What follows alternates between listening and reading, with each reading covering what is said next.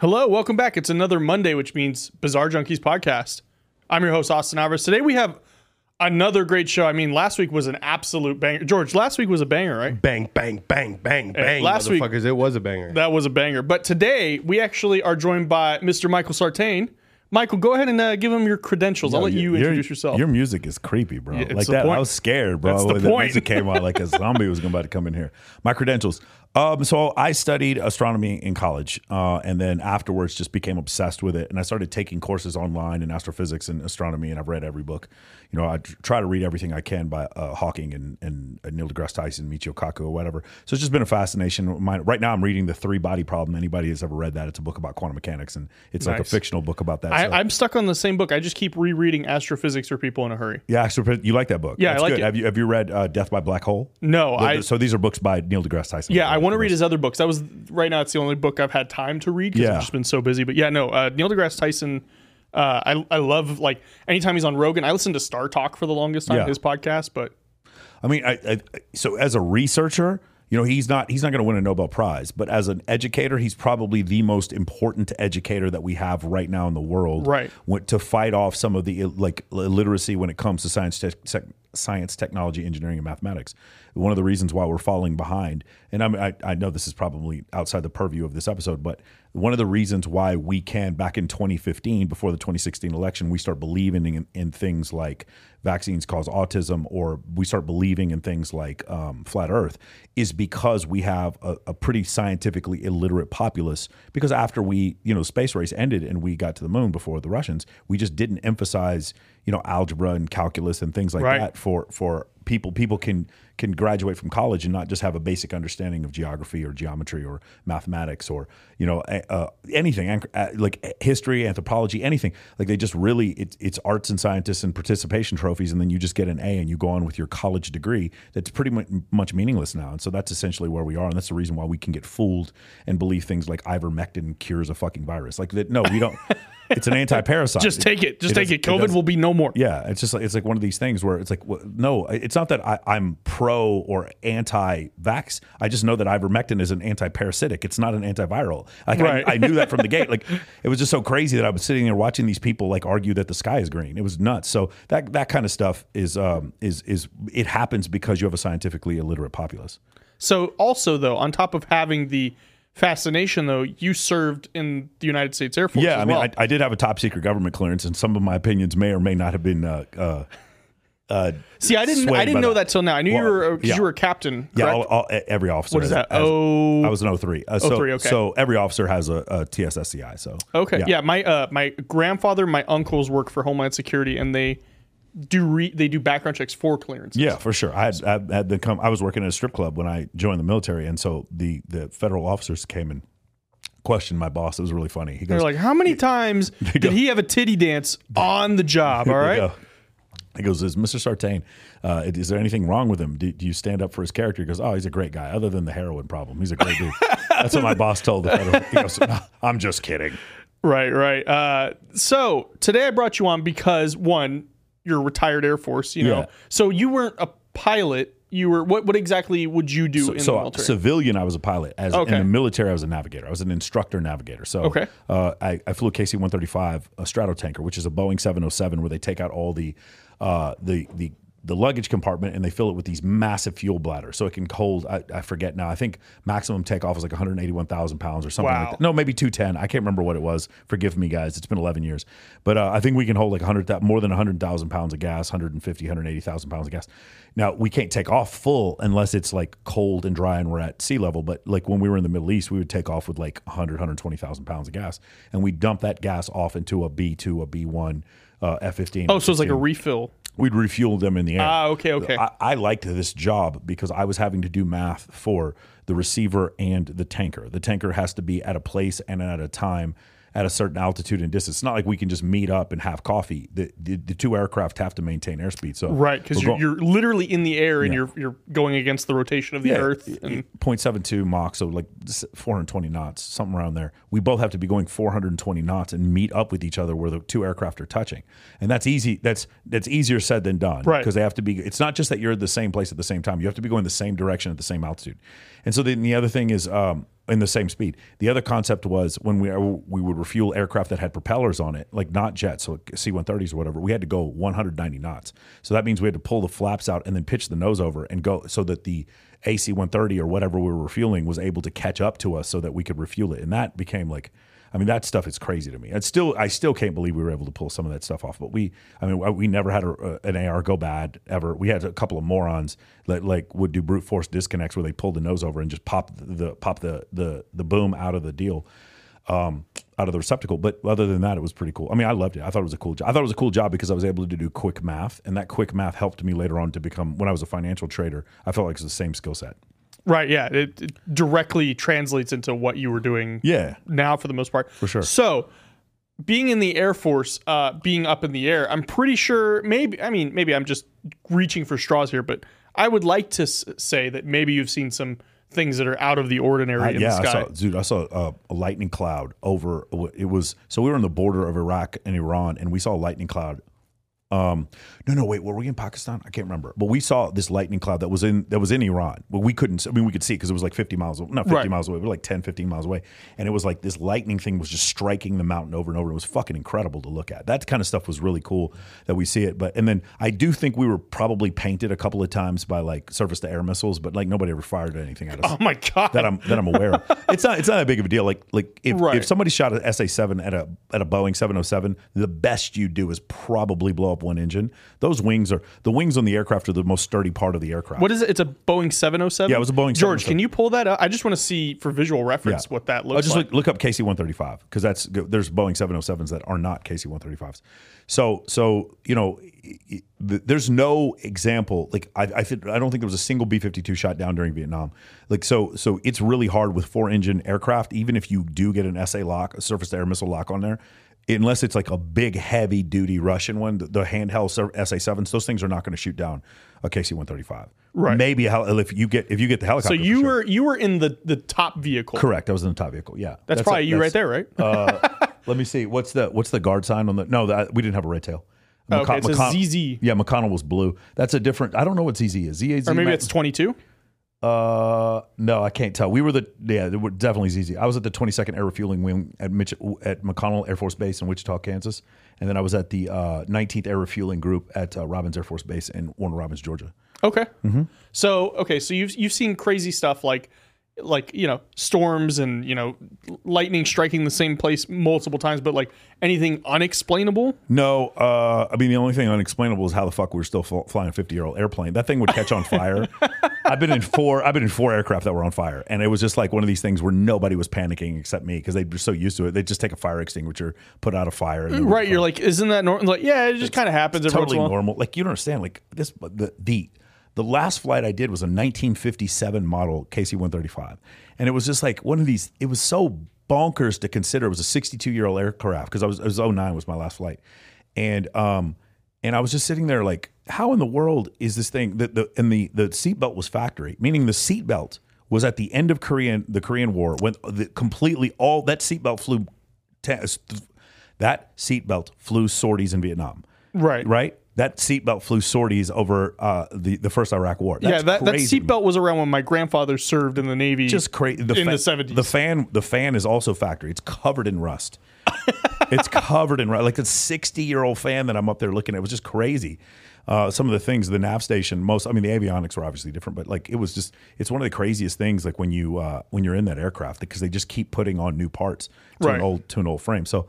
That part was nuts, but as far as seeing aliens, no, there were no aliens over Pakistan. So why is it only fighter pilots see that? Then is it maybe because they're more interested in these fast moving? Planes? So one of the things that I'm having an issue with because your audience is not going to like this, but the whole thing with the Tic Tac that was floating over and the Navy pilot who saw it or whatever, man, I'm just like. Look at our phones, man. I can shoot at 60 frames a second at 4K, and this is what you got, bro. This is all you got.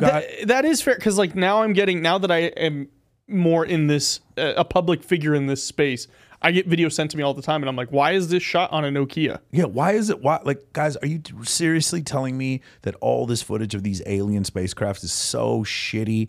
No, man, I just don't believe it. Like that whole thing, I think it's a hoax. I do think, I think that those pilots need to question what they saw a little bit more. I don't believe I think, okay, here's the thing.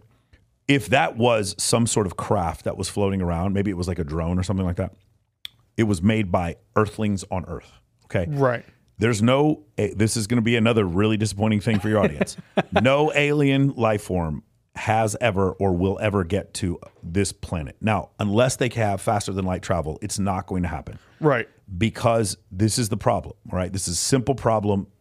The nearest star to our star, which is called Sol, is called Proxima Centauri. Proxima meaning it's the closest star. It is 4.1 light years away, which is over 24 trillion with a T, like in Tommy, trillion miles away. It would take, like at the speed of light, it would take 4.1 years to get there. We can't even go 1% the speed of light. So let's just say by some miracle, we end up like developing, like on the show The Expanse, an Epstein drive that lets us go 1% the speed of light. Now it's only 400 years for us to get to the nearest star. Right. And the likelihood of there being life near the nearest star is like, 1 in 10,000. So it's pretty more than that, 100,000. There is life. There are aliens. There are living creatures on other planets. They're just so they're just so astronomically far away from us. We're just not going to get there. We're not going to see them. So that's the issue. We know they exist because, with the new James Webb Telescope and other telescopes, we're able to see that there's other planets that are within the Goldilocks zone that have methane, oxygen, carbon dioxide, things like that. Yeah, they have all the molecules for life. Yeah, they're correct. And so because of that, the likelihood that none of them would have ever had life, it's just too small. It seems silly. The other one is the theory about panspermia. What is that? For anybody who doesn't know, what is that? Yeah, panspermia is one of my favorite theories because it's very hard to falsify this. So the idea is there's this thing called a tardigrade. It's called a water bear. And we found them. Scientists found them frozen at the North Pole and thawed them out, and they lived after being frozen for thousands of years. So somebody came up with a crazy idea. What if we put these tardigrades in hard vacuum? Meaning, like, put them up in the ISS. These things are microscopic. You can't see them. Yeah. They're tiny. Hundreds of them would live in like a little drop of water. So what if we put these little tardigrades in hard vacuum? So let's take them out to the ISS. We'll leave them out in hard vacuum for like a couple of hours and let's see what happened. And they fucking lived, dude. They lived. So what does that mean? Why would also there's certain tardigrades that live down near volcanic vents down in the bottom of the ocean as well. So why would natural selection choose for some life form to be able to exist in hard vacuum, to go into stasis in hard vacuum? Why? The reason, one of the theories is because that's how life got to this planet in the first place. There was an asteroid that came and hit the planet, and that asteroid had tardigrades, probably not tardigrades, but tardigrades would be the descendant of this creature. Right. Would have come down and then put single cell microbial life on the planet Earth, or more importantly, would have put DNA on planet Earth, which would eventually, through natural selection, have ended up creating the different forms of mammals, fungi, plants, whatever. And then eventually Homo sapiens. So that is the concept of panspermia. And if we ever put men on Mars and we dig in the ground and we find some evidence of microbial life that existed on Mars, the first thing we're going to check and see, does this thing have DNA? If it has DNA, then that sort of proves panspermia.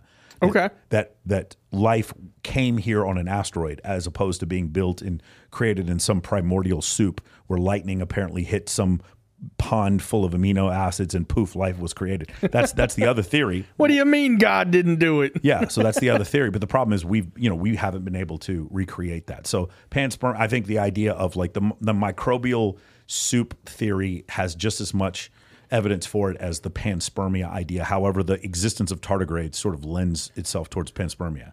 So we have, I would like to think it's Rolo commenting, the Rational Mail saying, we have 4K streaming video from the surface of Mars, but we can't get anything better than a grainy dot on an ultra green scope of a UFO. Yeah, kind of goes back to what you're saying. Let's say UFO and aliens are two separate things. So let's go ahead and dispel another myth. Your audience is going to fucking hate me. So the reason why the Area 51 exists is, do you know why? It's just it's the Nellis test range. So we use the Nellis test range for a couple things. There's this thing called Red Flag. You guys can look it up. It's open source. And basically we play a game of Madden, but it's like all the red air versus blue air. The red air is a bunch of old school, like lieutenant colonels that are in old jets, and they're what's called the aggressors. They have what are called aggressor squadrons in the U.S. Air Force and the Navy. And then the blue air are the young lieutenants and second lieutenants, first lieutenants, captains who are just learning to fly. And they're going up. And every day in red flag, the opponents get harder and harder and harder till the last day you're flying up against fucking F-22s and like you have no shot. So like it's basically an exercise. We use the Nellis test range in order to do that. In fact, we drop inert bombs in the Nellis test range. We'll drop a bomb. It won't explode, but we're just trying to hit a target in the Nellis test range. That's what we use it for. There's a place in the Nellis test range called Groom Lake. Yep. Groom Lake is what Area 51 is. And why is it a lake? Is because when we were testing these experimental aircraft, like for instance, the one that Chuck Yeager went Mach 1 in. Right. Or he went 100,000 feet in. When we're testing these aircraft, we don't know the parameters upon which they can land. These aircraft, like if you ever landed a U-2, it's very probably not a great deal of your audience has landed a U-2. No. but if you've ever seen a U-2 land, there's a lot of difficulties with landing it. And so having a lake bed, you have a 360-degree runway. Does that make sense? Right. So you can land in any configuration you want. You have miles of runway. That's what makes it safer in order to land at Groom Lake. Does that make sense? Right. So that's the point of it. And so we were so before the F-117. Remember F-117. You guys know what an F-117 is, right? It's a bomber. We called it a fighter to throw off the Russians. It's a stealth bomber, right? The B-2 was tested there. The F-15, the F-16, the F-22, the F-35, they were all tested at Groom Lake before they went into production. And so the reason why we don't want people going to Area 51 is because this is where we test top secret aircraft before they become public. Because and like I was reading about that with the because I saw the new Top Gun movie. Yeah. And it was a plot line that they could only use the older jets because they didn't want to show on one. It wouldn't make sense for the shots because everybody, sorry to break it, but any shot you see of somebody in the jet, they're in the back seat. Yeah, they're in the so the camera could fit. The CISO, but they didn't want to use the new jets, and so that was always the saying. Like, they have these 5th generation jets because we didn't want to show everybody what these new jets are. There's this incredible love, and rightfully so, because the era of dogfighting was incredible, especially World War I and World War II. Once we get into Korea, this is the first time we start fighting battles with jets. And at this point, we actually have like a kill-death ratio where MiGs and Sukhois are fighting against American F-15s, F-16. Well, not in Korea. In Korea, it would have been like F-4s. But actually, maybe I got my timeline wrong. No, that would have been Vietnam. But like this is the first time where we're having air-to-air combat between jet aircraft, right? Once the Americans create the F-15 and the F-16, I don't think an F-15's ever been shot down. I think one has crashed before. But like once we got to the level of the 15 and the 16. What was used in Desert Storm? 15s and 16s, yeah. Because I remember seeing that one of ours was shot down. An F-117 was shot down, and it was completely a fucking magic bullet. Okay, but but that's like the anomaly of all of these flights. It was some flak, and I believe it was in Bosnia, and it was a piece of flak that went through an F-117 and shot. It was F-117 or a U-2 or a B-1. Somebody correct me in the audience. Right. Anyway, they still have the fuselage, but the pilot ejected or whatever. But it was total randomness. Like they weren't able to shoot this thing down. In fact, a KC-135 has never been shot down. I don't believe a B-52 was ever shot down in Vietnam. Like we had total and complete air superiority and dominance. And then what would happen is when the F-117 came out, which was the first stealth aircraft, now complete radar. Not complete, but like our radar signature was tiny. Then the people don't know this. The B-1 actually doesn't have a very big radar signature, but it's not quite stealth. The B-2 is stealth. The F-22 and the F-35 are both stealth aircraft. And so these other countries are still like, even to this day, it was funny because the Chinese, they launched their first stealth aircraft, and the Indians were able to see them at 500 miles. Like they are so far behind us as far as stealth aircraft is concerned that because they just know it's so expensive to maintain this kind of stuff. Right, and that's why we don't have free healthcare here. Well, that is part of the reason. That's like the joke. It's like that's why Russia wants to find out so bad why the U.S. doesn't have free healthcare. Yeah, it's funny. So I remember when when Cowboy Stadium first opened, I believe in 2009, 2010 in Arlington, the first game, a B-2 flew over the Cowboy Stadium from Knob Noster, Missouri. And I remember thinking that stadium cost $1.1 billion to build, and that B-2 was $1.2 billion. There you go. The host of Gridiron Junkeez back there, George. How does that make you feel? Damn, bro. Gotta love America. I love America because that 1.2 billion, keeps football alive. You know? Especially after last night. Sure. Yeah, pretty good. So yeah, I mean, it was. I forgot what the original question was, but we had such an advantage, especially after. I mean, even in Vietnam, we had a pretty significant advantage, but after Vietnam, we had such a major advantage as far as do you realize that there's? We're way off topic here, but there's these. I don't think there is such thing as off topic on this show, but these Russian troops in Ukraine right now, you know what they can't use? GPS, right? Because we're not going to let them use it. You know what? Like the Americans probably have EA-6B prowlers flying over Ukraine right now, and the Russians they can't use the radios. All we have to do is intercept one radio transmission on Russian signals, even if it's encrypted, and we just block that signal. Like the Russians can't see, they can't hear, and that's the reason why they Does anyone else a little confused how it'll be a year here in next month? They invaded in March, so it'll be in 2 months.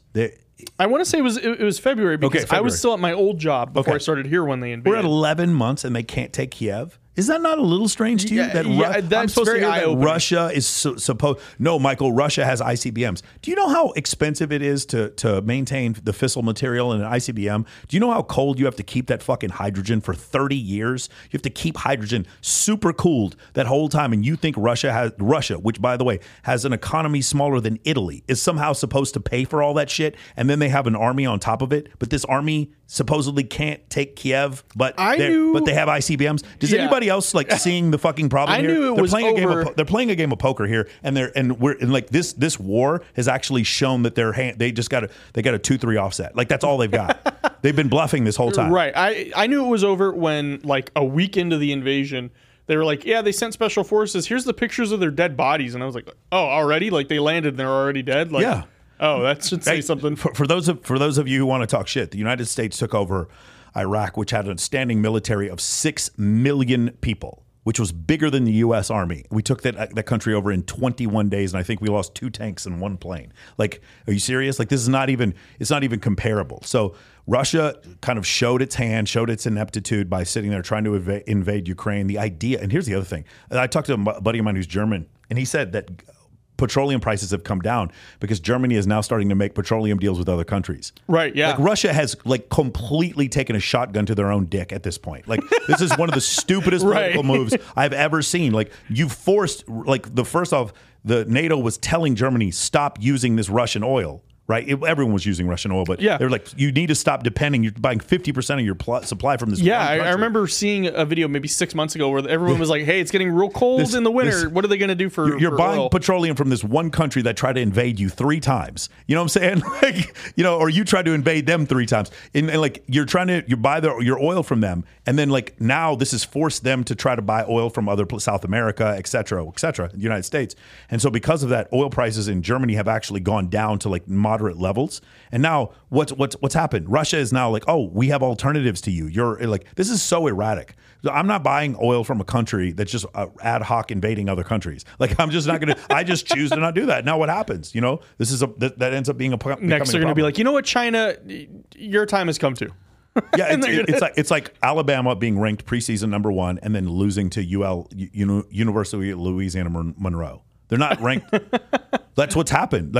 Ukraine is UL Monroe. That's what's happened, and they're losing this battle to them, and they are losing. I don't care what you guys say. The fact that it's been, like you said, almost a year, and they still can't even get 11 months, and you can't get Kiev. There is a serious problem here. So, yeah, that's one of the things. And man, these pro-Russian guys come on and they leave these stupid asinine comments on my whole thing, and dude, yeah. I don't want to get into this political thing, but I'm you let the fucking Afghans beat your ass in '83, and you're sitting there talking shit to us. It's so ridiculous to me. It's so ridiculous to me. 70% of people in Russia believe that we didn't land on the moon. Dude, get a life, man. That's all I'm saying. So I love Russian people, right? But their government is just, you guys have been sold a bill of goods, man. I'm sorry. So let's jump to that because I know the first time I had ever met you was the 24-hour podcast here. Yeah. And you came on with what was it, 50 different models? Granted on Zoom and everything. It was 6. It was 6. 6? Okay, yeah. Still. Came on with a bunch of hot women, and you instantly, you weren't tell me about you. You're so let me tell you all about the moon landing. Mm-hmm. Straight up. Yeah. I don't think it was faked because everybody's it was CGI, and then you look at what CGI was back then, you're there's no... In 69, yeah. Yeah. I don't want to say I believe, but I could see the possibility of it being like we said we did, so that way we could say we beat the Russians. But then you have all this evidence that I know you'll get into here in a second. You know what I love? Why don't the moon landing deniers go pull up that video of Khrushchev congratulating the United States for landing on the fucking moon? Why don't they ever do that? Isn't that funny? How Khrushchev was how do you spell that? Congratulating the fucking. Think of it, maybe it was Brezhnev, but I'm pretty sure it was Khrushchev. Congratulating the Americans for landing on the moon. Okay, if the whole Earth is flat or if the moon landing is fake, who would be the first people to call out the United States? Russia, especially then. Bro, it's so crazy. Any evidence? Here's the ultimate difference between flat earthers, moon landing deniers, and scientists is that I consistently, and other scientists, I'm not a scientist, but other scientists consistently question their own beliefs. Right, that's flat the point earthers of science. Never question their own beliefs. Flat Earth or moon landing deniers never question their beliefs. I was talking to one moon landing denier who was explaining to me that Neil Armstrong wasn't allowed to give interviews, and then I showed her like 5 interviews that he did. Like you like the day he landed. Like too. You read this and you believed it without checking for yourself because you don't try to disprove your own belief. Like I am constantly trying to disprove my own beliefs always. And the other thing that I found, like that's how these conspiracies work. You know, I talked to one. She was I briefly dated this one playmate, and she was used to be an NCO in the Marine Corps. And when she went into a tent one time, and there was this other NCO who gave her a 5 terabyte hard drive, which was all this flat Earth stuff, and she's never questioned any of it since. You said a terabyte? 5 terabytes. 5 terabytes, yeah. Man. That sounds like something you would get rated for. Yeah. So she exactly. And she just watched all these videos about flat Earth, and she since then she's never questioned whether or not the Earth is flat. She doesn't look for evidence. Like for instance, if I'm in Buenos Aires, if I'm in Sydney, and if I'm in Johannesburg, and I look directly south, 180 direct. I'm sorry, yeah, 180. Look directly south. I'm going to see the Southern Cross in all 3 of those places. Well, according to flat Earth, I'm the pizza Earth. I'm facing 3 different directions. Why do I see the same thing in all 3 directions? Right. Because the Earth, unassailably, the Earth is round. Yeah. And it's funny because every time someone brings up that argument, like when I did it and when Professor Dave did it, their counter to it is different. Their counter to it keeps having to change because it's such an unassailable argument. They have to try to. Okay, that one didn't work. Let me try this one. My main argument that the Earth is round is not even mine. It's Neil deGrasse Tyson was talking about when he was at the tallest building in Saudi Arabia, and they were doing Ramadan, and he was saying that the upper floors had to fast a few minutes longer than everybody else because they could see, they could see over and they would see the sun. Oh, they could see the sun longer. Yeah, for sure. That's one of them. I mean, the other one is the idea that the moon is a projection on a dome that's around us. Yeah. And it's like, if it's a projection, or if the moon is 4,000 miles above the planet, that means when I'm standing in the southern tip of Argentina or when I'm standing in Nome, Alaska, I should see 2 different parts of the moon. If the moon is a 3-dimensional sphere, I should see a 45-degree or a 90-degree difference of the aspect of the moon. But I always see the same side of the moon, right? No matter what, because it's tidally locked to the Earth. The other problem is if it is a dome, when I'm in the North Pole or the South Pole, I should see an oval, but I see a circle. Right. I see the same circle from every place, and the answer is because it's 238,000 miles away. It's not 4,000 miles away. The other thing is when I shine a light at it, and the light comes back, it takes 2.2 seconds to get there because the speed of light is 186,282 miles a second. So when I do the math, it should come out to 2.2 seconds, and that's what I see. If I believe what the flat earthers saying it's 4,000 miles away, then that means the speed of light is 8,000 miles a second. That is so easily provable to be wrong. You can literally stand on 2 mountaintops and test the speed of light. Yeah. You can see that it's not 8,000 miles a second. So like things like that are just unassailable proof that the Earth is round. People have such a hard time with it. But the reason why is because they don't look for disproofs of their own beliefs. I constantly, when it comes to evolutionary psychology, any of the stuff Rollo talks about with Red Pill, any of my beliefs about intersexual dynamics, any of my beliefs about natural selection, or any of my beliefs about astronomy and physics, or any of my beliefs about virology, all those beliefs come from the idea that I kept trying to disprove them. I kept trying to say, okay, what is the other side to this? And whenever I looked at the other side, it was always like some uncredible, like Old Testament person saying that we didn't come from monkeys. That's your argument against natural selection? Really? So George, there's a comment I want you to pull up if you can. Start reading it. I'll guide you. Yeah. It's from Of Air and Sea. It says, ask him why we can't go back to the moon. Then we can go back to the moon. So, and this is a legit question. The question is why. Okay, so this is the answer. Now, here's the thing. I'm curious if this person is going to listen to what I said and then do research to see that everything I'm saying is true, or if they're just going to disagree, or they think they got me on this one. Here's the reason why. It was unfathomably expensive for us to go to the moon in the first place. Right. We had sent 7 missions. Apollo 13 didn't land. We had 6 missions land on the moon. So 12 men have walked on the moon. And it's been a different 2 every one of those 6 from 1969 to 1971. Afterwards, a bill was posed in front of Richard Nixon, and the bill said, do we want to go to Mars or do we want to create the SDS program? And Nixon said, we're going to create the SDS program. There's no fertile land on the moon. For us to go to the moon, once we were there and we actually were there and we were able to send probes, we actually have satellites around the moon now. When we were able to do that, there was no further advent for us. Like at the time, I believe you can mine hydrogen-3 on the moon. I don't know this to be a fact, but I think you can. Like that's the only like viable financial reason for us to go. There's nothing to gain. There's no exclusive resource. You can't launch missiles from a satellite that's 238,000 miles from the Earth. It doesn't work. Like if you launched a missile at Russia from the moon, Russia would have 3 days to react. It's like there's no like right. There's no strategic military advantage to being on the moon. Do you understand what I'm saying? Yeah. No. Okay. Mm-hmm. So that's the reason why we didn't go. So we're far less advanced than we are now. Back in 69. So that's the reason. It was incredibly expensive. So we had to save up all of our money for one trip to Mars, or we could do what the SDS shuttle program, which is Space Shuttle Columbia Space. And we did. Obviously, we chose the SDS shuttle program. Right. And we had a ton of advents from that. I think the ISS has been an incredible scientific advancement for us, having people go live up in space for a year and stuff like that. I think that's fantastic. So that was the reason why. Because there's no reason to go. There was no financial or military or political reason to go to the moon. Now, if other countries started going up there and planting flags, we would go up to the moon. But no country had done it since, and that's the reason why we hadn't gone back. In order for us to do something that big, it's almost like. You get up to your bench press max, you do 375, and at this point, you've been dieting, you've been training every day, and after a while you go back to normal, and you don't ever get back to that max again. It's just like you don't need a reason to do it. Like you're 40 years old, you're not playing pro football, like you don't need to carry all this. You have to have a reason to expend that level of energy, and the United States didn't have a reason because we had no one to compete against. That's the actual reason.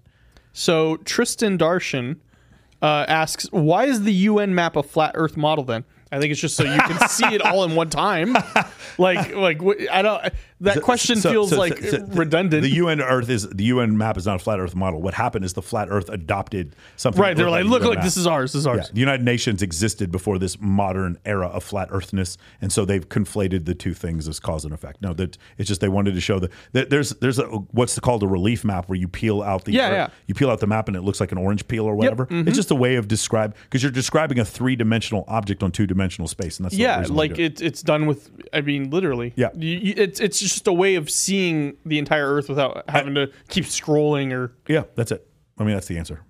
That's your answer. So let's go. So a big thing I've always seen is NASA is using Photoshop and CGI and all that. And what I have gathered from what I have looked into it is they use Photoshop just to make it more. Okay, so visible. So if that makes sense. Let's look at the difference between a phony photo and composite photos. Correct. Okay? This is where people get confused. If I take a panoramic shot using my iPhone, it is a composite of several different shots combined together. Okay, the Earth is 24,900 miles around. Normal photography at certain altitudes is not capable of getting that entire image in one shot. Okay. Right. And so in order to do that, it will be a composite of several photos. That's different from a hoax fake photo. All right. It's complete. The whole things are completely different. Also, are the colors changed? Yes, because sometimes there may be cloud cover or the Earth may just be bland or whatever. That's this concept that there's no actual photos from space is utter and complete nonsense. There clearly is. In fact, there's satellite imagery from space of your house, and they're like, well, no, those are from balloons. The flat earthers believe there's balloons that are up there doing that. No, this is it's like complete and total nonsense. Here's the thing. When you read Principia, which is the book written by Isaac Newton back in 1689, where he discusses how the gravitation works, you do that mathematics, you find out that it's about 5 miles a second in order to get into orbit, about 11 miles a second to leave the Earth's gravity well. So when you find those numbers out, it's just a simple mathematical equation. The question you need to ask yourself is why or if there are satellites that go around the planet or whether or not we got to the moon. The question you need to ask yourself is, if the math is clearly stated in front of me, what is the obstacle stopping me from making this happen?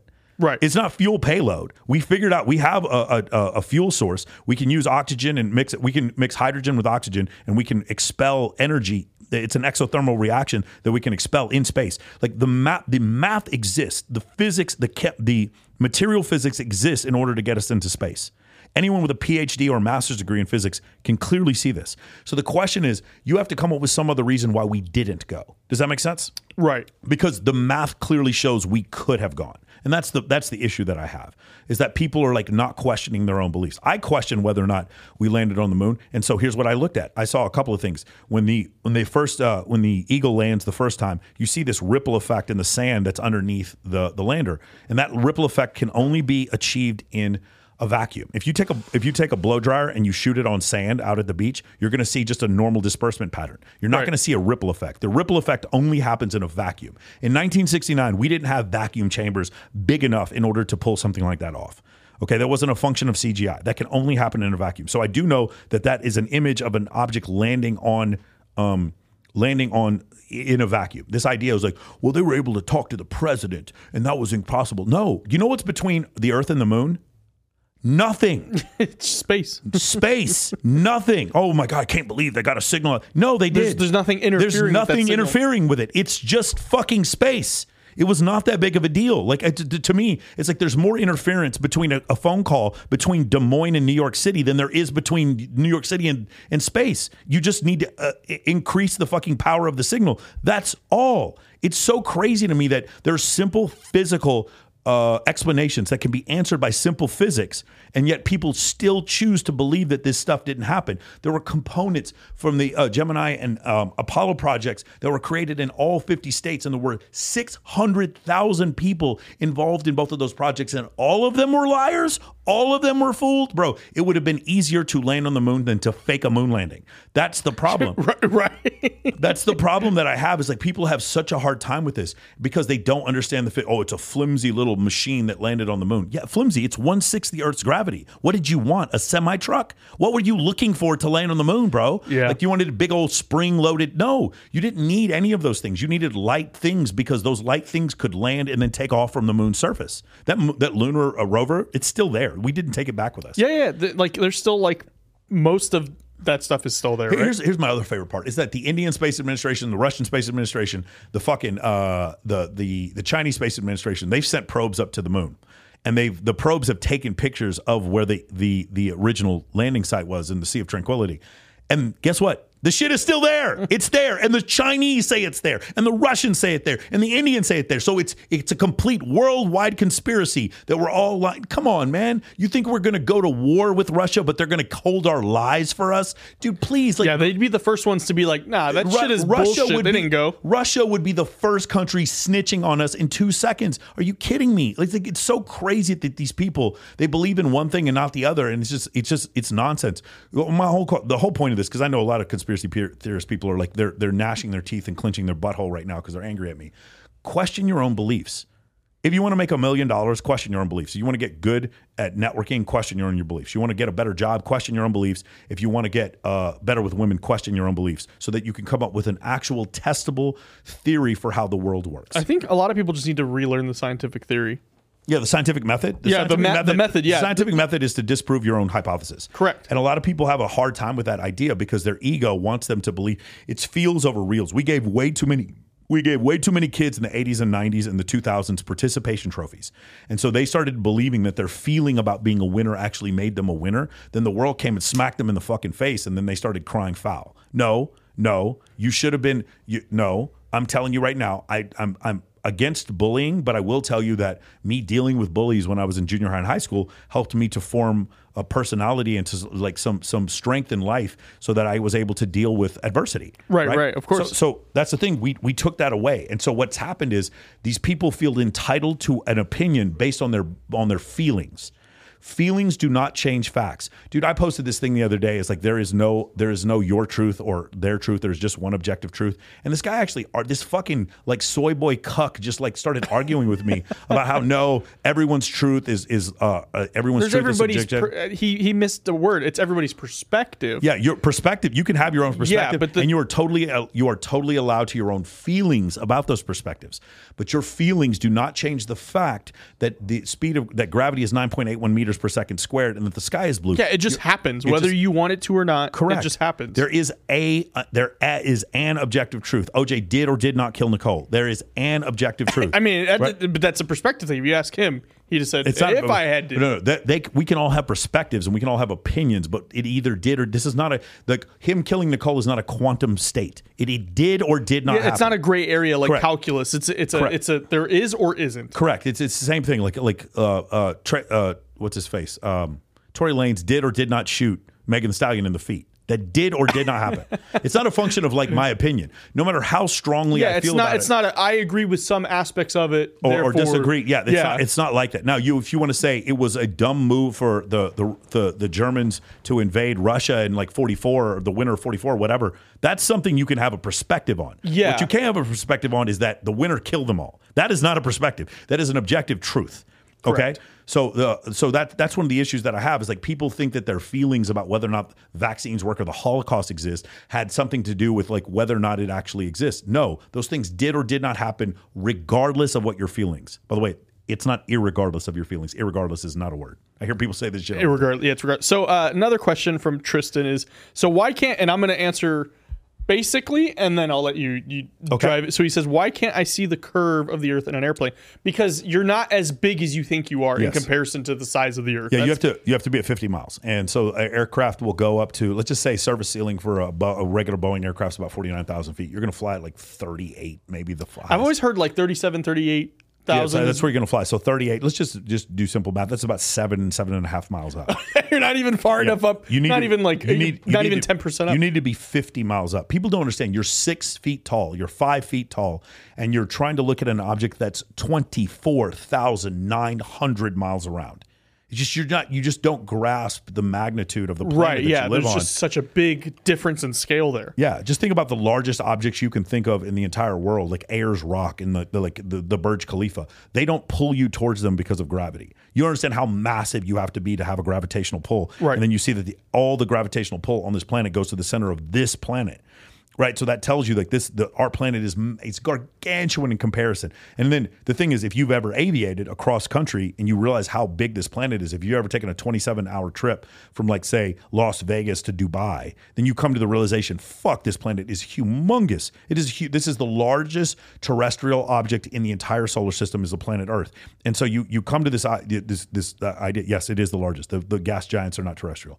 So So when you come to that realization, how big it is, then of course you have to be 50 miles up in order to see the curve, right? The guy jumping out of the balloon, he's using a fisheye lens. Nobody's arguing that guy. Yeah, that's what I heard too. Yeah. He doesn't see the curve. No one's arguing that he sees the curve. What happens is when the curve is, when the Earth is below the center point of the fisheye lens, it looks curved downwards. If he was looking down, it would look curved upwards because it's a fisheye lens. Right. Yeah, that's the reason why people believe it. So you can't see the curve until you get to 50 miles. There you go. That's the more elaborate answer. Let's see what else we have here. So going back to the moon, how did they call Nixon from the moon? Do you actually believe that? Yeah, of course, 100%. Like, and then somebody was stop. This is so asinine, bro. It's so aggravating. You can go right now, today, bro. Whoever is asking this question, go to an astronomy department at your nearest university and say, hey, can you guys do the experiment where you shine a laser up at the Sea of Tranquility and get a beam back in 2.2 seconds? And they will do it. Here's the problem. These people who are asking this question do not understand the electromagnetic spectrum. Light is one of the frequencies. Visible light is a spectrum of frequencies on the electromagnetic spectrum. So is the UHF that we use for our phones. If I can shine a laser to the moon, of course I can send a signal to the moon. It is so unassailably provable. It is so crazy to me. Yes, they were able to talk to Nixon on the moon. What is between the Earth and the moon? Yep. Nothing. There's no interference. There's less interference going directly to the moon than there is going across, like trying to use satellite technology to go from one place on the Earth to another, because you're going through the atmosphere twice. Going to the moon, the signal's going up there. It's just going up through there once. And also, we had satellites orbiting the planet. This is so crazy to me that people think that this is not something. It is just basically like, hey, I'm in a room and I can't hear the stereo system in the next room. What do? Turn up the volume. That's all you have to do. And of course, you can get a signal to the moon. People don't understand this. First off, the speed of light is 186,282 miles a second. And number two, through a vacuum, light does not attenuate. It doesn't have anything to disturb it. So of course you'd be able to get a signal. It's so crazy to me. That one and the Van Allen belt are the ones that just drive me. The Van Allen belt one is that funny, was the one that just drive me nuts, because like when you give them a clear proof of why this thing works, then they don't want to listen. So now they're asking a very more of a straightforward. How did we call them? Was it like Sprint? Is that what you're asking? No. So it was a relay from the White House to what's it called? So here's the problem. Do you not believe that they were talking to Houston? Right. Yeah, it was just a relay to Houston Center. Houston just patched them in. Yeah, they were just like, hey, we had the president on the line. Hey, guys, for those of you who have a problem with this, have you ever tried a three-way call on your phone? Holy fuck, it's brand new 2023 technology. What is that? A three-way call? No way. So playing devil's advocate for him, what did they have, like a CB radio on board? Did they have a... No, they probably I'm going to guess they probably, no, for that type of frequency, they probably used like a really powerful UHF radio. Okay, so they're just using, like you said, radio waves, which has nothing interfering with it. Yes, on there's the no way attenuation. up. I'm sure it was. I wouldn't want to be standing next to that antenna, but I'm sure that it was. or what may have been just as likely is they may have had a satellite up in space that Houston relayed to one of the satellite, right, and then the satellite came up with completely no interference. Again, between the Earth and the moon is no physical matter. Yes, there's a Van Allen belt. Well, I was going to say, what about all the space debris? Where is that at? You think the space debris between two objects 238,000 miles away from each other? No, it's not going to have as much of a... Space debris mainly orbits the Earth, and that space debris is within 300 miles. 300 miles. That's a lot closer than 238,000 miles. Right. So, And by the way, the amount of space debris in 1969 is next to zero. Very true. Yeah, I didn't think... Nowadays, it's a different... It's, for sure. But even still, it's not enough to be like a... Sorry, what? I'm sorry, I have bad reception. Can you say that again? Yeah. It's not going to be... Aliens do litter. I mean, let's not rule that out. I'm fucking around. I mean, Michael didn't see this, but I had a theory about... Let me ask you a question, dude. Do you spend a lot of time in North Vegas? We're born and raised. Yeah, that's where I live. You guys are both from North Vegas? Yeah. Get the fuck out of here. That's a terrible... George and I go back to six... Whoa. What the fuck are you saying about our horrible community? Yeah, what are you saying about the community that I grew up my bad. Shout out to Chico's Bonitas. My bad. I didn't realize you guys were from Larry's Topless. I did not realize you guys... I didn't realize people were from North Vegas. John Orlando, owner of who was on last week, didn't even know that part of town existed. But George and I go back to sixth grade. That's how long we've known each other. That's crazy that you guys people are actually from North Vegas. I mean, I guess I'm from Pahrump. Okay, cool. Here's the question. Do you guys plan on like going to visit Fallujah? No. Why not? It's not super hospitable. Same reason why we haven't gone back to the moon. What is it? No. My point is like that's the reason why aliens don't come here. Right, we're like the. It's just not that. It's just not that interesting. It seems like they probably watch our movies and then we go launch nuclear weapons at the alien spaceship and they're like, nah, fuck them. I'm not going to go there. That's. Do you guys ever consider that possibility? Like maybe there's like, hey, those hairless monkeys over there that all kill each other? Let's skip that planet. Let's go to the next one. Yeah, let's go to the other one with all the women. Let's go to the one full of jellyfish. Let's go to that planet. Like that. This is that planet right there with the angry monkeys. Let's skip that one. Yeah, but you never. I'll have to show you the clip. But I said 35 degrees outside and I wore shorts. I just realized I probably should have worn pants. You're insane. But so I said everything in pop culture with aliens, everything is so surgical. But I think it would be hilarious if an alien's flying down and they just like missed the landing and just took out like half a city and they're like, fuck, my bad, I fucked up that landing. All right, I don't think it'd be funny, but it would be funny. Yeah, if it were to, I'm not gonna say what I was gonna say, but it's not funny when it happens, but to think about it, it's hilarious. Yeah, for sure. Rick and Morty. Are there any more? By the way, Rick and Morty might get canceled now. I can never. What's going on with that? The guy who did the voice for Rick and Morty is apparently like trying to get at some 14-year-old girl. Here's the thing I say. Why you gotta fuck up? Dude, do you know how many girls I know that would fuck that dude in 2 seconds with no questions asked? And he's sitting there hollering at a 14-year-old. Here's the thing I have is I grew up in the our version of like hair metal for, currently, like in the metal scene growing up. And I realize, I'm not saying I condone this. If you have a really good singer in your band, 99% of the time there's an edge to them. And they're always like, oh, this vocalist is really he's a good person, but then he sucks. And it's like, I don't know. Like sometimes we just kind of have to be like, not everybody's going to be perfect. Nobody's perfect, but not everybody's going to be this outstanding Christian moral values person. But man, are they damn good at being in that band. Yes, just a thought I have is just for sure 90% of these people that are like really good at their instruments, pretty shitty people. Like, oh yeah, a lot of them are because you become like consumed this art right. type. Yeah, whenever I deal with like a super super good artist who's a photographer, videographer, or something like that, they tend to not always be on time. Anyways, who else is attacking me? It's the same. It's just Tristan. You can skip Tristan. Tristan's my roommate, and he's trolling. It's just funny though. He's just like Michael isn't open to any other perspective. It's so funny how Tristan's gotten so good at playing the flat earther. He's like perfect. Right. Well, you were telling me coming into this, you were like, I can't get the actual flat earthers. I get the people, the pseudo flat earthers. No, I can get actual flat earthers to come on. But the problem is, so here's the issue that I have. Like, and this is really going to piss some people off. I think the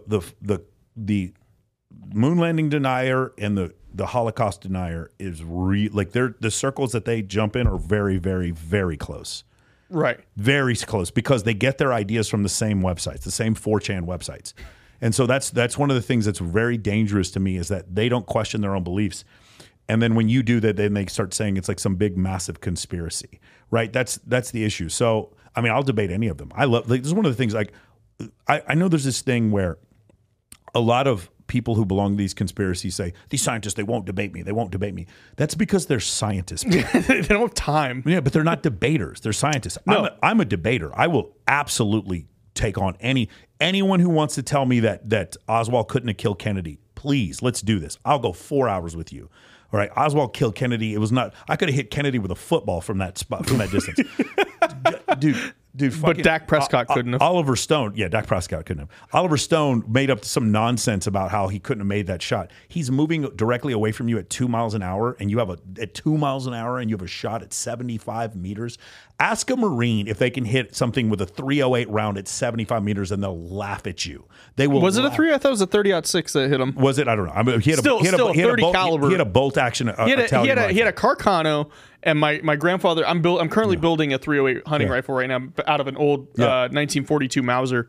But he was like, he's like, I'm not saying it didn't happen because obviously it happened. He said that rifle though he's like, he probably had to be really good with that rifle to hit him. Really good, almost like I don't know, a Marine, right? Which is what he was, right? U.S. fucking Marine. Here's the one. No, here's the one you need to be asking. How did Charles Whitman put bullets in 39 people at the top of the tower at the University of Texas at Austin? Someone needs to ask that question before you get to this whole Oswald thing.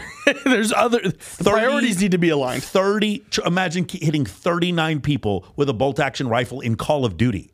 That would be like, do you understand how incredibly crazy that is? He's a Marine. Like, what do they have in common? He's a Marine. They were both Marines. There's like, if you ask a Marine about that shot, they're like, no, that's not a problem. That's easy. They're like, what do you mean? That's qualification. That's qualification. We literally have a Kennedy silhouette. 75 meters? That's like nothing. Like, are you kidding? For a Marine with a fucking rifle? 75 meters. My CCW course was at like, I mean, nothing crazy, but even still, it was like 50 meters with a pistol. Right. With a pistol. Right. Yeah. Maybe not 50, but yeah, with a pistol. Anyway, the whole thing is crazy. Anybody who's a professional shooter will tell you that was not a difficult shot. By the way, were there other things going on? Maybe. Yeah, definitely. But Oswald definitely could have killed Kennedy. So we have, I don't know if this is one of your people, Marty Boss. I don't know Marty Boss. Okay, so they said, point a telescope at the moon and track it for 8 to 10 hours and tell me how many satellites you see. I'll give you a hint. None. Tell me how. Dude, it's so amazing to me, bro, that you think you're going to see a satellite that's smaller than a fucking car at 238,000 miles away. Like, it's just so crazy. Yes, you're not going to see any. Now, do this. Go to the moon and look around. You're going to see a ton of satellites. Not a ton. See, I didn't know they were smaller than cars. I thought these were these giant gargantuan things. That some of them are and some of them aren't. But the Hubble is going to be bigger than a car. Right. It's the size of a Greyhound, Yeah, but some of them are tiny. Some of them are like the size of maybe an SUV. You're not going to see that at 238,000 miles away. You can't even see that. Next thing this guy's going to tell me, you can't see the ISS. Yes, you can. Just because it's 300 miles away, it's difficult difficult to see, but the moon, they don't understand how big the moon is. The moon is 2% the Earth's mass, but it's much bigger than that. It's like, I think it's like 20% the diameter or something like that. The moon is big. It's a big, not very dense object that's in space. The moon is the 4th largest lunar object in the solar system. Our moon, Luna, is. Right. Ganymede, I believe, Ganymede is the biggest moon. Ganymede is actually larger than Mercury. Okay. Yeah. See, I mean, I'm learning a ton. I mean, I try to be. I just nowadays just I don't have enough time. But definitely in school, I wasn't learning. Yeah. This shit. That's why Clark County is one of the worst here. I mean, mean, grew up in North Vegas, bro. That's like growing up in Beirut. How did you pull that out? Here's the thing: I've never got shot twice. I've never been. So. I've never met anybody. I didn't know you guys were from North Vegas. I live there currently. That is crazy. I live off of George. Can you mute real quick? Boom. Okay. Yeah. Yeah. So like I'm literally like 3 miles from like MLK. Like I take MLK every day to work, bro. I didn't think it was that. Like my neighborhood is quiet. I believe it. I definitely believe it's the poorest zip code maybe in the country. Well, there's different zip codes in North Las Vegas. Yeah. Because I'm in 89032. Yeah. But I like when I told John Orlando North Las Vegas, he was like, "That's a place." Bro, you throw a rock in there and you're gonna hit somebody's tent. Like that North Vegas is dude. That's just right off downtown. Driving Austin home like one of the days, and we're driving like literally. There's a school 150 yards away. Full crime scene investigation. Oh yeah, that's right by my house. Yeah, that was right by my house. Turn on the news later on. Dude gets shot right in front of his house. Yeah, like, for sure. It always happens when I'm not home, but then it's like going to the gym. It's like, what do you mean? I worked out. My body's not in shape. It's like, well, yeah, all the other hours around it mean something, and it's like, I've only ever had somebody, and granted, this isn't a good thing, but I've only ever had somebody try to break into my house once. Oh, okay, crazy. No, I've had it several times in East Dallas. Oh, there seem to be some antagonistic quotes on here or comments. Can you read some of them? Marty Boss says, celestial navigation proves flat Earth. You cannot take elevation angles using a sextant from a curved baseline. It's basic trigonometry. No, it is not basic trigonometry, and you can. And the reason why I know you can is because I did celestial navigation when I was in the U.S. military, and I flew all the way. One time we did a mission. We did a mission where we left Abu Dhabi and we went around Iran into Pakistan. We used Great Circle routes in order to get there. We used a Great Circle route in order to get from Georgia all the way to Georgia, the country. Georgia, Warner Robins, Georgia. Oh, okay. We're taking off from Robins. I used Great Circle routes, and in order to do that, you had to use the Great Circle routes. If you used straight lines, it actually made the distance longer because the Earth is curved. So what you're saying is unassailably incorrect. And I'm saying that as a U.S. military officer, practically flying across the planet. Sorry, you're just wrong. Anyway, do they have any other ones? Here we go. We got... Oh, let me say one other thing. A global positioning system absolutely, completely, and totally works over the middle of the Pacific. So this idea that it doesn't work, you have blockages over the Pacific, I will tell you, I will swear on the soul of my father, Richard Wiley Sartain, as a U.S. military navigator, flying an emergency evac from Guam, Anderson Air Force Base to Hickam Air Force Base, we were able to fly with the GPS on and had perfect signal and coverage over the middle of the Pacific Ocean. Anyone who tells you that is absolutely a liar. What's that? What else? Of Aaron C says an SR-71 Blackbird going Mach 3 doesn't nose down to stay in orbit. Okay, so SR-71. First off, you don't have to.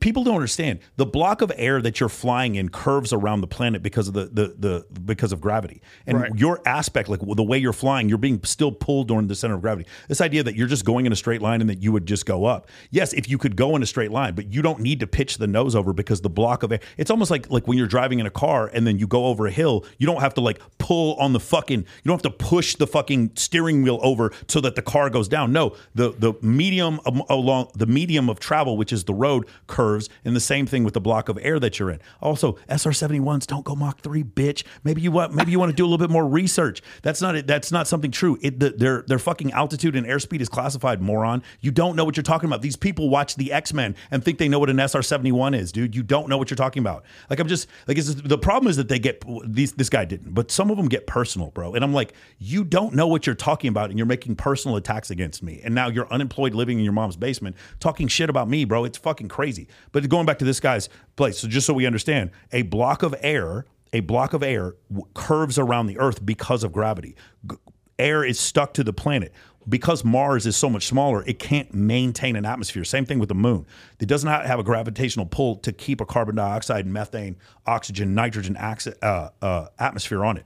Our planet is 8,000 miles from the surface down to the center. It's only 60 miles of atmosphere, and the top 20 miles is barely any air molecules whatsoever. It's like the bottom 8 miles. It's not that much. It's not that much atmosphere that's stuck to the surface of the planet. But when you fly in that volume of air, that volume curves, and gravity, the aspect of gravity keeps, because you're flying around this object, gravity keeps pulling you down towards the middle.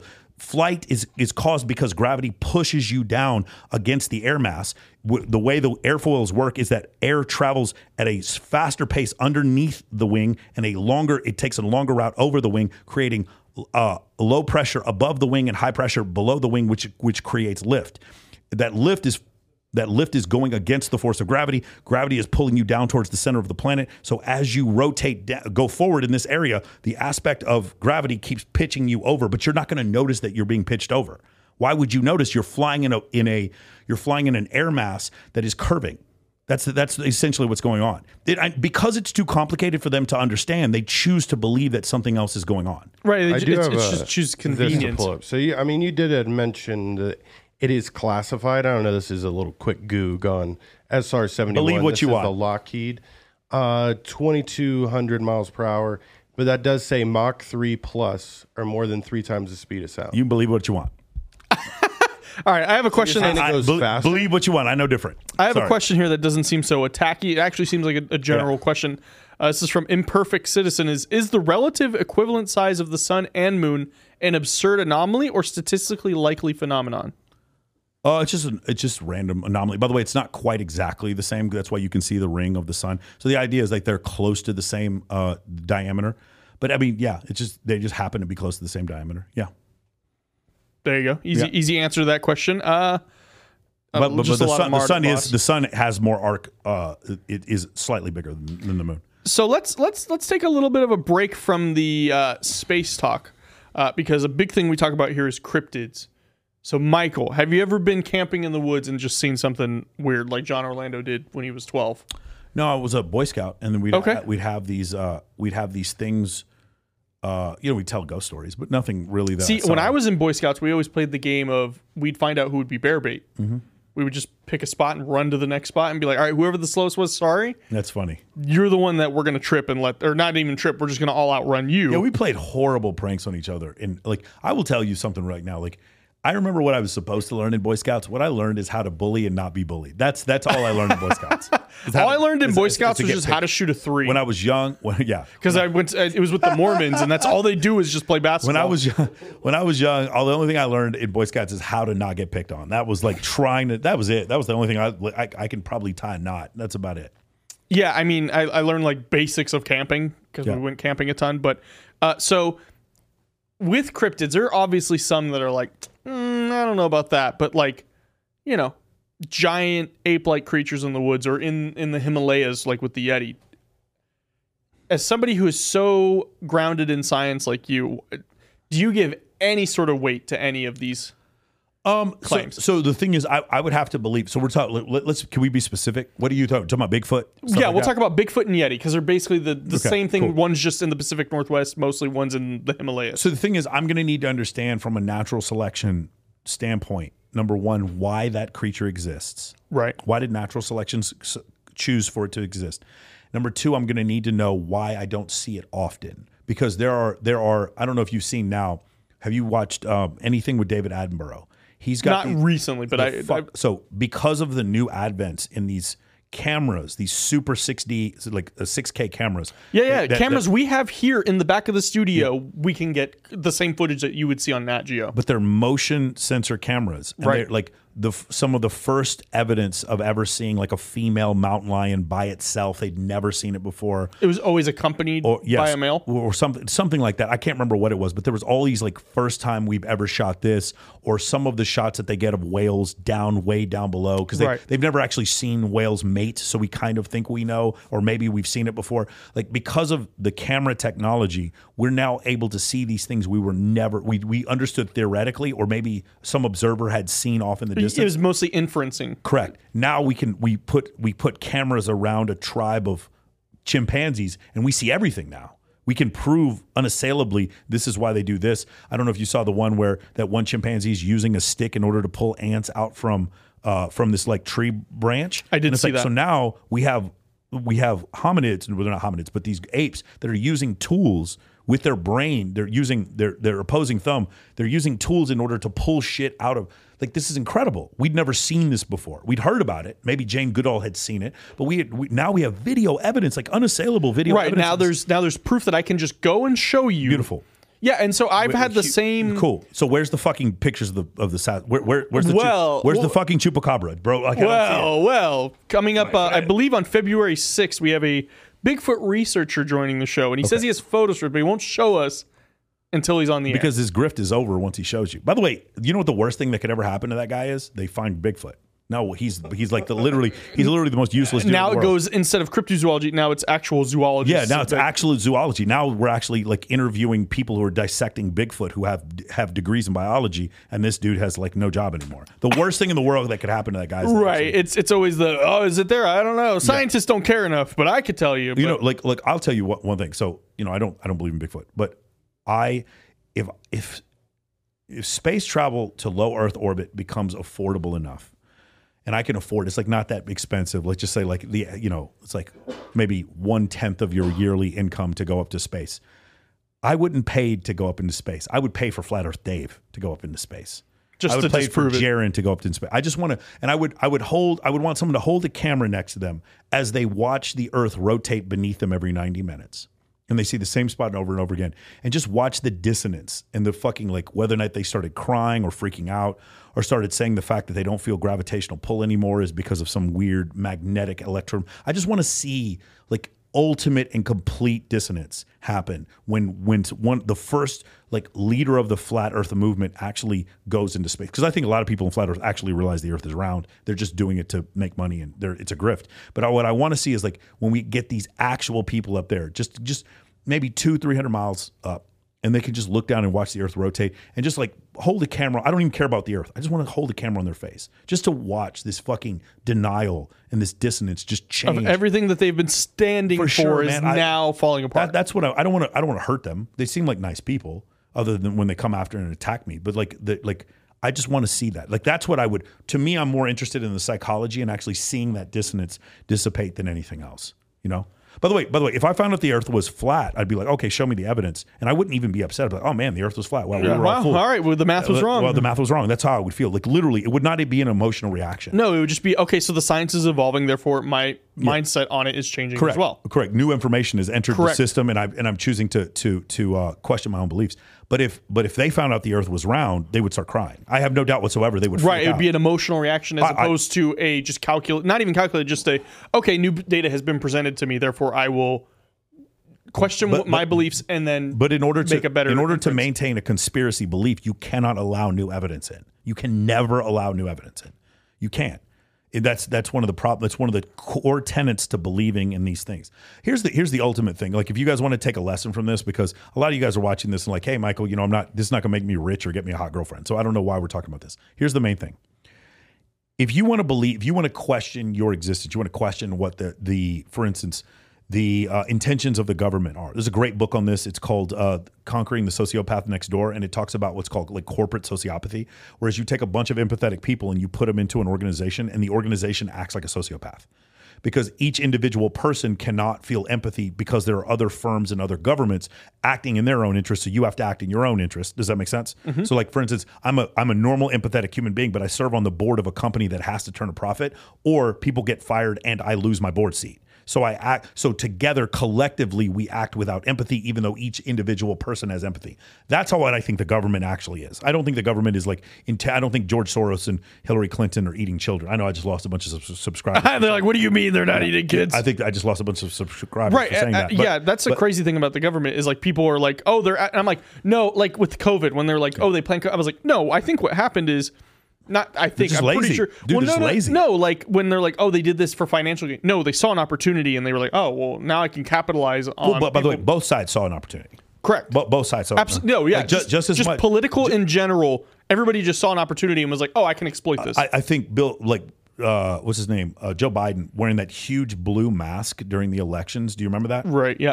It went up to his ears, and he looked like Hannibal Lecter with this gigantic blue mask that he was wearing during, like, on his. I gotta tell you something about the kids in his commercials.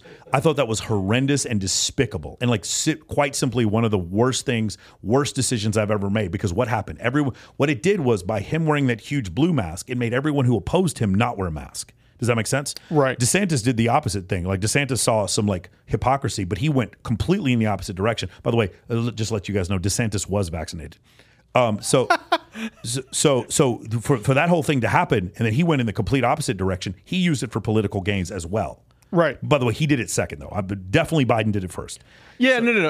Everything is just how can it work in my favor? It's not both sides do it equally, but like what you were saying about the government, though, is I don't think the government ultimately is like the Illuminati. Oh, we plan to take over. It's no. Well, I think there are very corrupt. Like it's clear. Undoubtedly, it's clear Nancy Pelosi is corrupt. That's not the issue.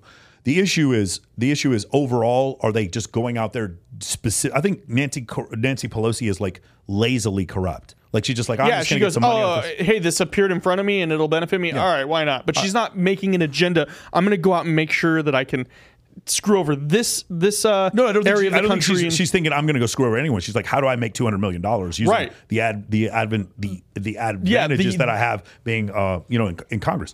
I think that's what she does. Anyway, going back to what I was saying before.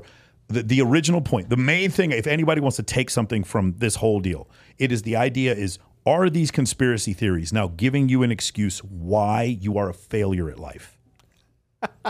What a way to put that. Right. Or is the idea that there's the Illuminati out there, is that the reason why you haven't had sex with a woman in 3 years? Is that the reason why you can't find gainful employment and still live with your mother at 37? If that's the reason why, because you believe in the belief about Rothschilds, the Illuminati, and reptiles that live under Antarctica, please understand that even if all of that is true, you could just ignore it and become rich. You could just ignore it and get in good shape. You could just ignore it. Like, the thing is, let's say everything I believe is a delusion. All of it is fake, and the earth is flat, and the reptiles and all the whole kinds of things, the Nazi Space Force and all these other nonsense beliefs that people have. It doesn't make any difference. I'm still going to be successful and wealthy and date the woman of my dreams and have the physique that I wanted and live a long and plentiful life, even if your conspiracies are true. So my concern for you is, have you used these conspiracies as an excuse for your own failures? And now, no, there's a reason why I can't get famous is because the man is out to get me. It's because I don't play along with the system.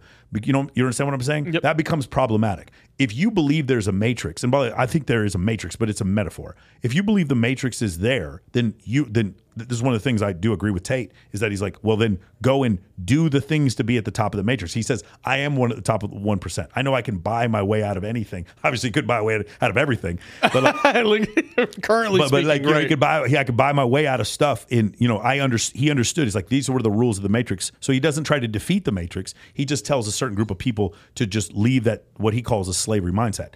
Okay, that's one way to look at it. What other people do is say, well, because there is a matrix, the entire world is stacked against me because of my socioeconomic status or because of my religious beliefs or because of my political beliefs. And because it's stacked against me, I don't have a chance, therefore I should give up. And yet I can find people in both political parties who are incredibly wealthy. So that your belief, I can find Protestant, Jewish, Catholic, and Muslim people who are incredibly wealthy. I can find Republicans and Remember, they're being Democrats. kept down. Right, exactly. I find Republicans and Democrats who are incredibly wealthy. I love listening to Kyrie Irving and Kanye West talked about how they are a victim. Both men worth over $100 million. Talking about how they are victimized by the world that they live in. And if you choose to believe that, now you have this built-in, baked-in excuse for why your life turns out to be a failure. I will not accept failure in my life. I don't care. Like, again, the reptiles who are secretly running us from, whatever. I don't care. First of all, I don't believe it's true. I've seen no evidence to believe it's true. But furthermore, if it is true, I'm going to choose to live a fruitful and happy life. And you're going to choose to not do so because you believe in nonsense about a Van Allen belt. So, perfect way to end this this show is the scoreboard of Michael and Flat Earthers. Michael what did the Flat Earthers get? Yeah, what did they get right, George? They need a participation trophy. Oh, got it. Oh, right. Of course. So you guys. Here's the thing. Why? The reason why? Because I went and looked. So there's other Flat Earth videos that got more views than mine, but none of them got more comments. And the reason why is because I spent probably close to 30, 40 hours studying every Flat Earth argument. I spent my time being able to, like, for instance, if you paid me enough money, I could go on one of these shows and pretend to be a flat earther, and I would make arguments better than flat earthers could. Because that's what you're supposed to do in debate. Right. But they didn't do the opposite. They didn't. They just waltzed it in there and like, oh, we're just going to take over. We're just going to bully over this next guy, and it didn't work. And that was one of the problems. You're not going to come on my show and be louder than me. You're not going to come on my show and like fucking interrupt me and think you're going to get away with it. You're not. So I was the first one to like stand up, and it made them so angry that even to this day, I still get comments on the Flat Earth video. How? Dude, it's been over a year, and people are still commenting like, no, Michael, you just don't understand this, and Van Allen belt this, and fucking gravity well that. Like, they don't understand what they're talking about, right? Because it's the same thing whenever I have a discussion with someone who's like a hardcore feminist. The hardcore feminist believes because their feelings are a certain way that they don't even have to study in order to have a debate.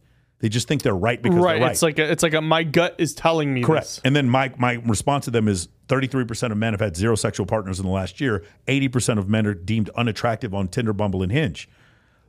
The top 10% of men on Tinder are getting 63% of the right swipes, where it's 43% of women that are getting 63% of the right swipes. There's this small group of men that are getting all the women, and then there's this large group of men that are getting nothing.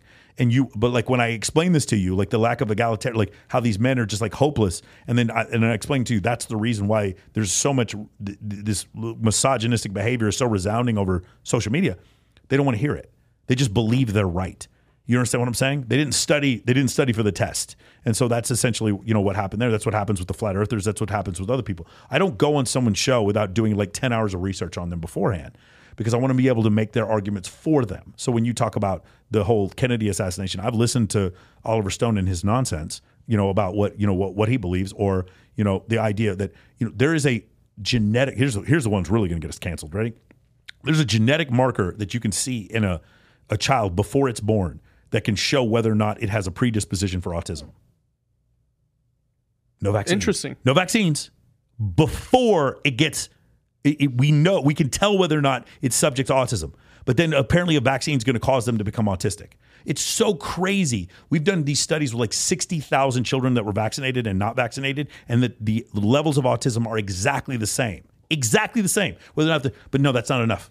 No, I don't want to disprove my own belief. I'm sure that vaccines I'm comfortable in my belief system. I'm I don't want sure to change it. That's the way they believe. And it's just it's crazy, because if you try to propose anything to them, I read studies all the time where people try to say that vaccines cause autism, and they're never studies. They're always some article from some like crazy like crackpot website. And so that's the whole thing. There's a great book called Conspiracy. I recommend you guys read it. I forget the author's name right now, but it goes over why you get into a mentality where, because conspiracies are like a warm blanket. The thing is, conspiracy and victimhood are like actually the same thing. It's hard for people to grasp. Okay. Conspiracy and victimhood are the same thing. Conspiracy is the reason why, not the fucking chupacabra. Fucking no. I know what you mean. But like the autism is caused by vaccines. Yeah, but not even that one. The government faked the moon landing. It's like, but what else did the government fake? It faked everything. Like, here's the thing: we caught the government when they were working with the Sandinistas with the whole fucking Nicaragua thing, where they were shipping cocaine into the United States. We know they did that That did happen. We know the Tuskegee experiments where they were allowing men to sit there and suffer with syphilis. What happened was when that Tuskegee experiments began, there was no cure for syphilis. Now that once there was a cure for syphilis, right, and antibacterial, or what it's called, antibiotics, they didn't give it to those African-American men and just let them die from syphilis. It was crazy. We know that these things happen. We know things like redlining happen. We know these things happen. There's so many conspiracies that are actually out there that you can like expose. It was one of the funniest things was when Julian Assange, do you remember him? Yep. When he has the whole WikiLeaks. Have we? There hasn't been a verdict in it. He hasn't even fully gone to trial. I don't know. I just know it's scary if he gets convicted because one of the charges was like basically you can't report on journalism anymore. Yeah, it's like super scary if he actually gets tried for that. One of the things that was so bothersome to me is that when he came out with all that stuff, and he was like, "Yeah, guys, sorry, Bush didn't plan 9/11. He didn't." Like you're so obsessed with this idea that Bush planned 9/11. And I've just given you hundreds of actual conspiracies right here. But like when your own personal narrative is not validated by the truth, then you choose to look in the opposite direction. You choose to. And like I'm open to debate with anyone about any topic, but you have to provide evidence. I happen to be a Christian who believes that Jesus died on the cross and was resurrected, but that is my faith. That is not evidence. Okay, right. I'm not like doubting Timothy who actually got to see the holes through Jesus' hands. I choose to believe that it's true, but I can't prove it with evidence. What I can prove with evidence is the cosmic microwave background radiation being the source of the Big Bang. I can prove that with evidence. I can prove that the moon is 238,000 miles away by shining a laser and bouncing it back. I can prove that evidence. I can prove that the light travels at 186,282 miles a second. I can prove that with evidence. The other things are I believe on faith. But when my faith countervenes with evidence, I'm going to go with evidence. Very much like if you guys ever read Albert Einstein's belief about God, it's my beliefs are very similar. My God is the God of physics. God put the four fundamental forces: the strong nuclear force, the weak nuclear force, electromagnetism, and gravity. He created those forces and created the Big Bang. To say God wouldn't be able to do that is to insult God. That's just my belief. But I can't prove those things with evidence. That's just faith. I'm doing a debate on that next week, by the way. Very nice. Yeah. Well, Michael, this was fun. We got another 2 hours, though. What are we doing? No, we don't have another 2 hours. What is this shit?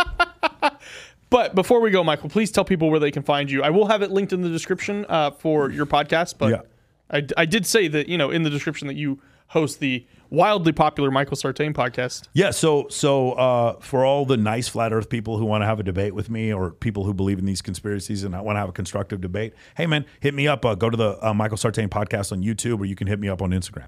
For the people who want to make just ad hominem attacks against me, you can eat a dick, and you guys are all fucking cockroaches. And my podcast is the peanut butter that causes the cockroaches to come out. I agree with David Goggins on that one.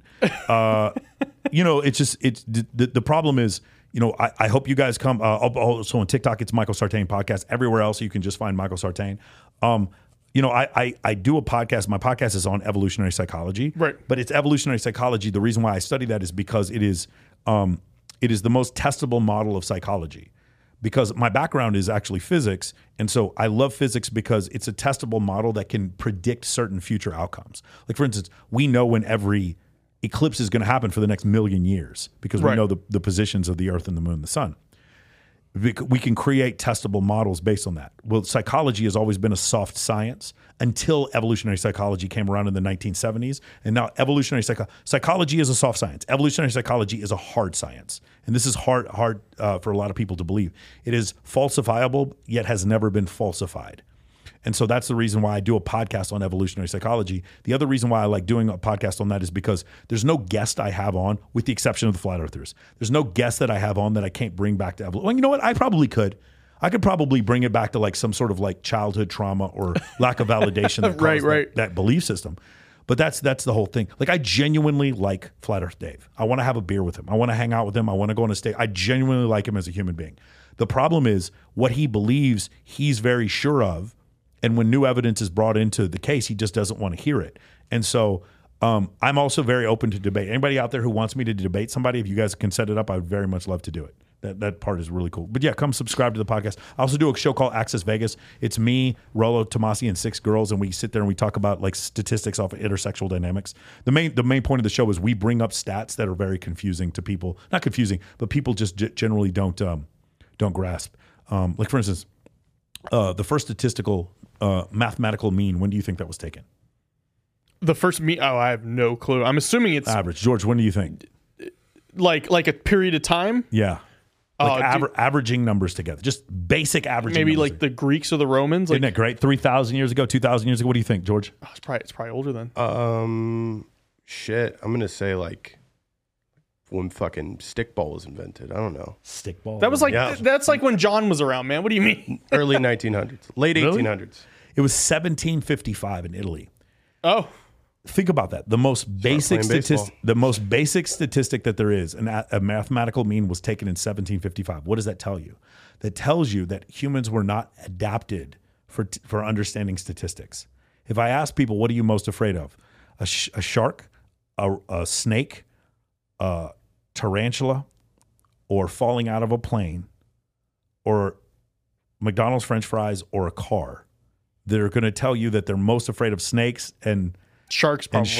And spiders. Even though statistically you are probably never even going to see one in the wild. 100,000 times more likely to die in a car accident, and you're 100,000 times more likely to die from hypertension from the French fries. Yeah, or choking on the French fries, or Correct. something. But yeah, Correct. no, absolutely. Humans do not grasp statistics. When you That's ask, the one thing. You know what? Thank you, CCSD. I took an AP stats class my senior year, so that stuff I kind of get a little bit better now. But yeah, no, I totally understand what you're saying. Where you could be like, oh yeah, it's statistically likely that you're more likely to get killed by a cow than by a shark. Yeah. Women, who are constantly date super good looking men and live in places like Miami, Los Angeles, New York, or Las Vegas, they're dating these like super high status men. When you ask them what's the average height of the average man, they say 6'1", 6'2", 6'3". The average man is 5'9". 14% of the male population is over 6 feet tall. Their minds are blown because humans do not understand statistics. They also don't understand geography. Reno, Nevada is west of Los Angeles. Go ahead and deal with that one for a little bit. They don't understand that as well. So, but with that though, Access Vegas is bringing these women on that probably are. I try to bring women on that either are physically attractive or get a lot of attention for their looks. I know everyone has a different type, and a lot of people are like, "Well, she has too much plastic surgery, or whatever." I bring on women that make a lot of money from being physically attractive. Does that make sense? Right, and then you present them with these statistics and see if they even comprehend them. But some girls are OnlyFans. Some girls, I had Miss Nevada on at one point. The different girls, different archetypes from different places. I had a penthouse pet and a Playboy model on last week. Those, I have women on that receive validation and income specifically because of their physical appearance. Does that make sense? Yep. And then we ask them questions on how they view the world, and then we can kind of see where the disconnect is. Okay, so you're almost attempting to bridge the gap there. I am. Okay. Yeah. That's super awesome. But the problem is a lot of the times the girls are very much like flat earthers, where they believe things are true because they feel like they're true, rather than they only have a small case scenario because they're in this bubble. Correct. Yeah, that's essentially what's going on. Yeah, it's funny because as men, he's like, "Hey man, go buy that Bugatti." You look at your bank account, like, "No, I can't. I don't have the money for it." Hey man, Bugatti, I can't even go buy lunch. Go bench press 450, and you go do it, and you can't lift it. The world for men, because we're always competing with other men, is always telling us no, so we know where we stand. Right? Correct. I can measure my bank account, the number of views I get on my videos, how much weight I can lift, right? And then which girls are attracted to me and which clubs I can get into and which places would hire me. I have tangible assets. When I get into the ring, did I get knocked out or did I knock the other guy out? Did I get dunked on or did I dunk on the other guy? How many points, assists, and rebounds did I get? We have tangible, measurable values as men to tell us where we stand in life. And so as a result, we are not delusional about our stance in life. Most of us, some of us are. Movie stars and professional athletes George are. back there thinks he's already, a superstar. For He's sure. wearing a Barstool hat For here sure. at Sticky Paws. For sure. Acquire me. But a lot of times really attractive women, because no one tells them no, they'll sit there and I'll be like, hey, Brittany Renner, it's probably not a good idea that you admitted to having sex with 3 dudes at the same time and got a yeast infection from it. It's probably going to cause very few high status men to want to marry you. And then people will come back and she'll go talk to her audience. Would you guys marry me? And all our audience like, yeah, Brittany, we'd marry you. Yeah, we love you. No one tells her no. And so because of that, that's where the disconnect comes. And that's where the delusion comes. That's it. That's insane. So my takeaway before we wrap up today is relearn the scientific method, because obviously, dude, just disprove your own hypothesis. Yeah, just disprove what you think you know. By the way, before you call me out on my beliefs, call me out on disproving my own hypothesis. What you should do is say, hey, Michael, have you seen this video on flat Earth? Because I've watched all of them. Right, so that's the thing. Hey, you watch this video disproving the moon landing? Yes, I have watched. So what you're saying is when I find pretty somewhat convincing evidence of Bigfoot, I should send the video to you. For sure. Yeah, because it disproves. And by the way, if we find out that Bigfoot's a real thing, I'm going to be as excited as you are. I don't need for Bigfoot to not be real. I just haven't seen any evidence that it is real. And that's where people have a hard problem. I don't need the Earth to be round. I just haven't seen any clear, incontrovertible evidence that it's flat. Right, and I think that's a big part of this channel is we're just exploring the more so the what if. We're not saying it's hard fact. Yeah, we're not saying it's hard myth either because we haven't had condemning evidence either way. Well, this subculture is so interesting because like literally you can sit there with a girl as a dude and just start talking about conspiracy theories and she's just so bought in, even though all of it's just nonsense. You can get you so far. But by the way, just guys, like I obviously astrology is complete and utter total nonsense. Hundreds of studies have been done. There's no Sagittarius, Libra. My favorite quote about that is from you from the live stream you did here for the Crypto Dinner Club, where you were like, if you don't have a basic understanding of physics and math and just sciences, don't go worrying about Sagittarius. Yeah, it's a problem. It's like you do know all the characteristics of Sagittarius, but you don't know the 4 fundamental forces in physics or even the GDP of the United States. Like the things you should know, you don't know how to do, but the things that you have no business or don't help you whatsoever, you fully understand. Right? Does that make sense? So that's one of the things that happens. Is like, but like for guys, if you understand the zodiac, women are so attracted to you, it makes no sense whatsoever. I'm a Libra, and they're like, "Oh my god!" I'm like, "Yeah, that means I'm like supposed to fight George right now." Yeah, if you just do, and it's actually kind of disappointing when you see it. Yeah, I literally because I watched Tai Lopez do this. Tai Lopez does not believe in the zodiac. I don't care what he says, but Tai Lopez would go up and talk to girls about the zodiac, and you could see that they just totally bought it. Yeah, and it's this weird fucking like trick that you can do, and like. Like I hate it because women keep falling for it, you know? All right, everybody. This is quite a wild episode. If this is your first time watching us, we have merch, we have YouTube, we have other YouTube content that isn't just this podcast or live stream. We have a video coming out this week on exorcisms. That's going to be a really fun one. We put a lot of work into it.